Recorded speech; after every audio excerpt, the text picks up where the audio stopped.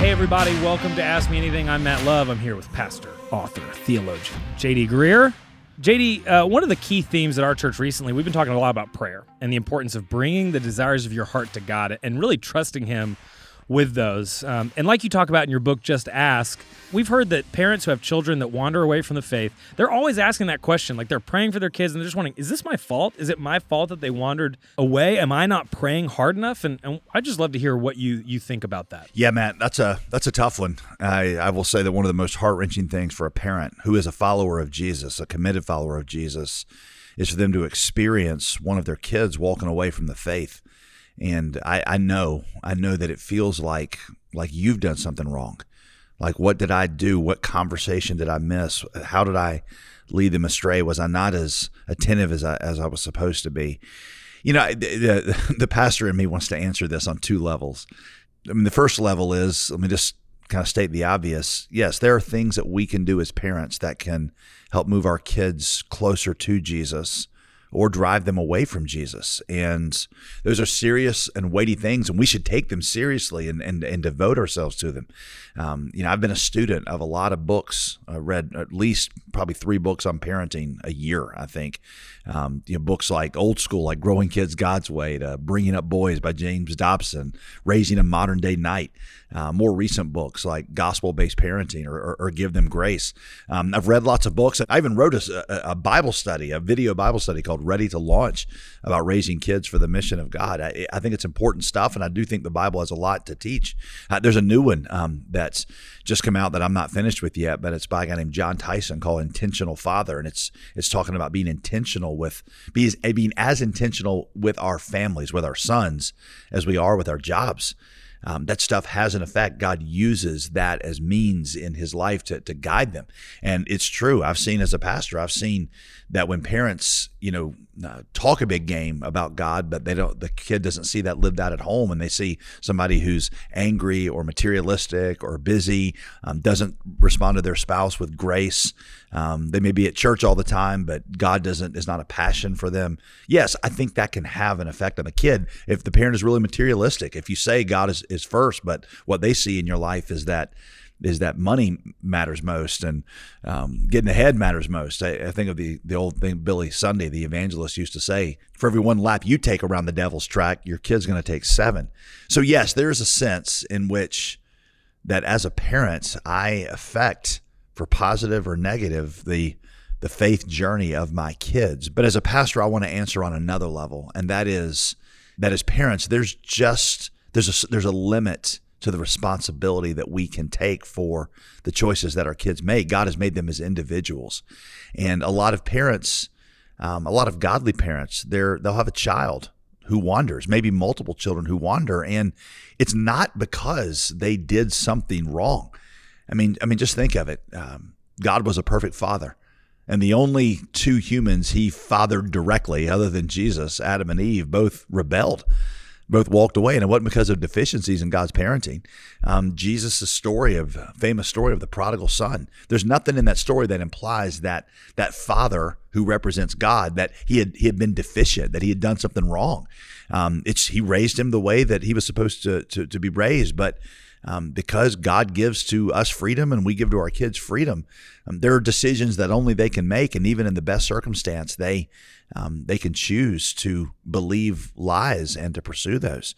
Billy and Ruth Graham, who I would say are probably 2 of the most significant Christians of the 20th century, 2 of the most godly, at least in my estimation, had prodigals in their family. Most notoriously, their oldest son, Franklin, who for many years ran from God hard. Jack Miller. Sometimes Baptists are not as familiar with Jack Miller. He's a modern day Presbyterian. It's kind of like a Puritan, kind of like a saint. He's the dad of Paul Miller, who wrote the book A Praying Life. I've read a lot of his stuff. He oozes godliness. He is the pastor that I would want to be. I dream about being, to have a walk with God like his. But he had a daughter who ran hard from God. In fact, he has a book about it that he wrote many years later with this daughter, who I think it was in her 40s or maybe even 50s, came back to God. So they tell the story, and then he tells it from his perspective and she tells it from hers. They talk about how thoughts were forming in her heart. It's fascinating. It's called Comeback Barbara. The point is, a very godly pastor and his wife, and I didn't see anything in his parenting that I would say it was wrong, but Barbara rebelled and ran away. So lots of godly parents have a prodigal, and it's not because they did something wrong.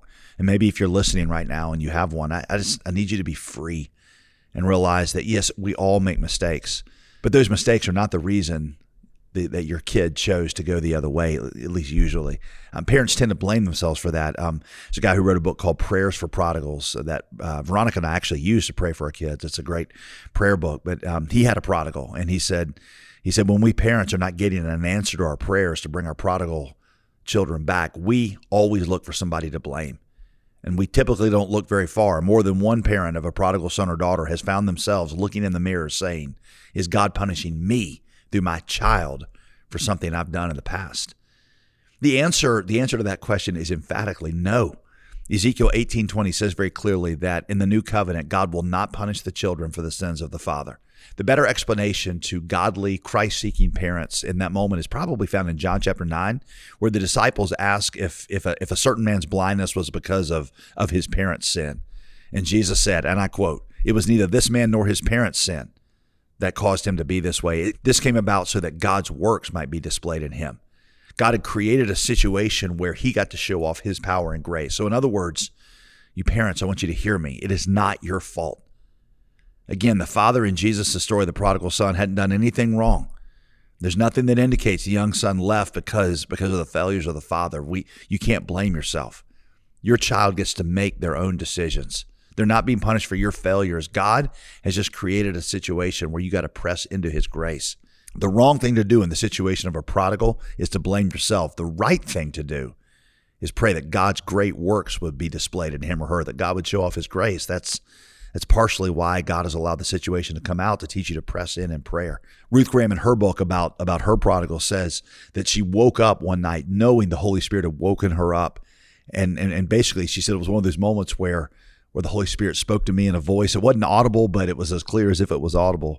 The Holy Spirit said, stop studying the problem with your kids and start studying the promises. And she just devoted herself to praying through the scriptures, these promises over her son. There's a couple of great books I would recommend if you're right in the middle of this. I already mentioned one called Prayers for Prodigals. Ruth Graham's book that I've mentioned, Prodigals and Those Who Love Them. They can teach you how to pray in a moment like this. Again, I love the how-to books. I love books that tell me the right ways of technique, like this Intentional Father book that gives me, conversations to have and moments that I can create where I can teach my son. The book of Deuteronomy gives us some instructions on that. So I love those books. But one of the dangers in that kind of book is that we can read it like a how-to manual, that if I do these things, then this is how my kid will turn out. Elise Fitzpatrick wrote a great parenting book called Give Them Grace. And she says the problem with a lot of the Christian books on parenting is they really do, even if they claim they're not doing it, they're written very formulaic. If you do this, this is how your kid will turn out. And she points out God was a perfect father. God was a perfect father, and we rebelled against him. And she says that the real tragedy in some of these how-to books is that they can keep the parent from the one thing they most need, and that is to lean not on their ability as parents, but lean on God's grace as the hope for their kid. Yeah, I want to be a good parent. I want to use wise techniques. I want to learn everything I can. But at the end of the day, their hope, my hope, is not in how well I parented them. It's not that I did the parenting things right. My hope is in the mercy of God, who will forgive and regenerate and do his work in their heart. There are some things that only God can do. I'll tell you, to be kind of personal with this, one of my mentors told me, I was just talking about some struggles I was having in parenting with teenagers, and he stopped me and he said, JD, he said, the problem is you're still thinking like a mechanic. And at this stage in their life, you got to think like a farmer. He said a mechanic hears a rattle in the engine, pulls the car over immediately, raises the hood, goes to work, stops the rattle. He said, but a farmer plants a seed, and then the farmer basically has to step back and let the seed do its work. Yeah, I mean, he wants to make sure it gets exposed to sun and rain, but the worst thing that a farmer can do is to dig up the seed and try to figure out what's wrong with it and try to replant it. He said, you put in good seed And yes, you're going to continue to help your kids get sun and rain to grow spiritually, but that's good seed, and now it's between the seed and the soil. And so don't act like you're a mechanic trying to fix it. Just let God, the Holy Spirit, grow it.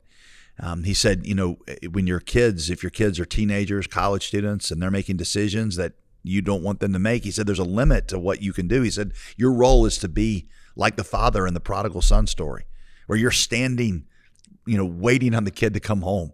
This guy told me, he said that the roles of prophet and father are mutually exclusive roles.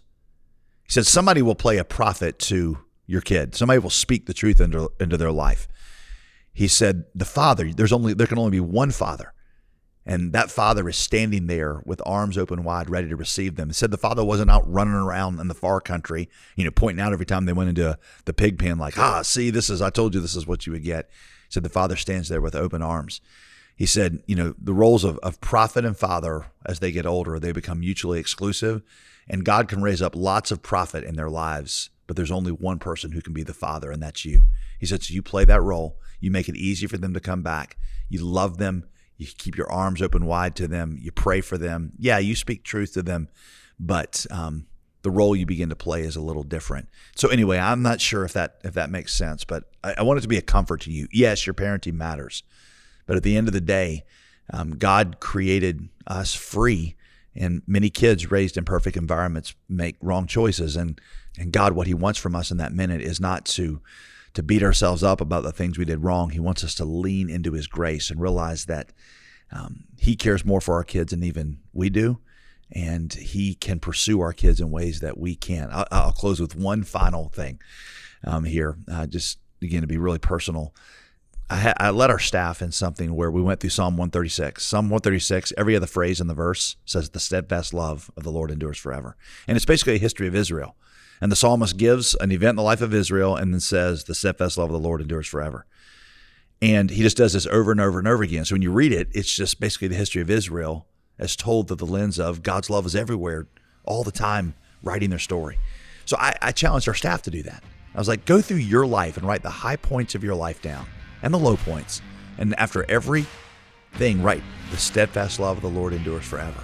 About halfway through my own journey in doing that, it occurred to me that even though I had an awesome mom and dad, who I think did just about everything right, that all the significant, life-changing moments in my relationship with God, my parents did not engineer any of them. God did. God worked in situations my parents could not control. It suddenly dawned on me that I wasn't going to be the one who engineered those for my kids either. That the steadfast love that pursued me will also pursue them. And I just had this assurance that I could trust God with them, and I could count on him raising up people, pursuing them, and doing in their lives what I could not do. And I leaned into his grace, and that's a really comfortable place to be.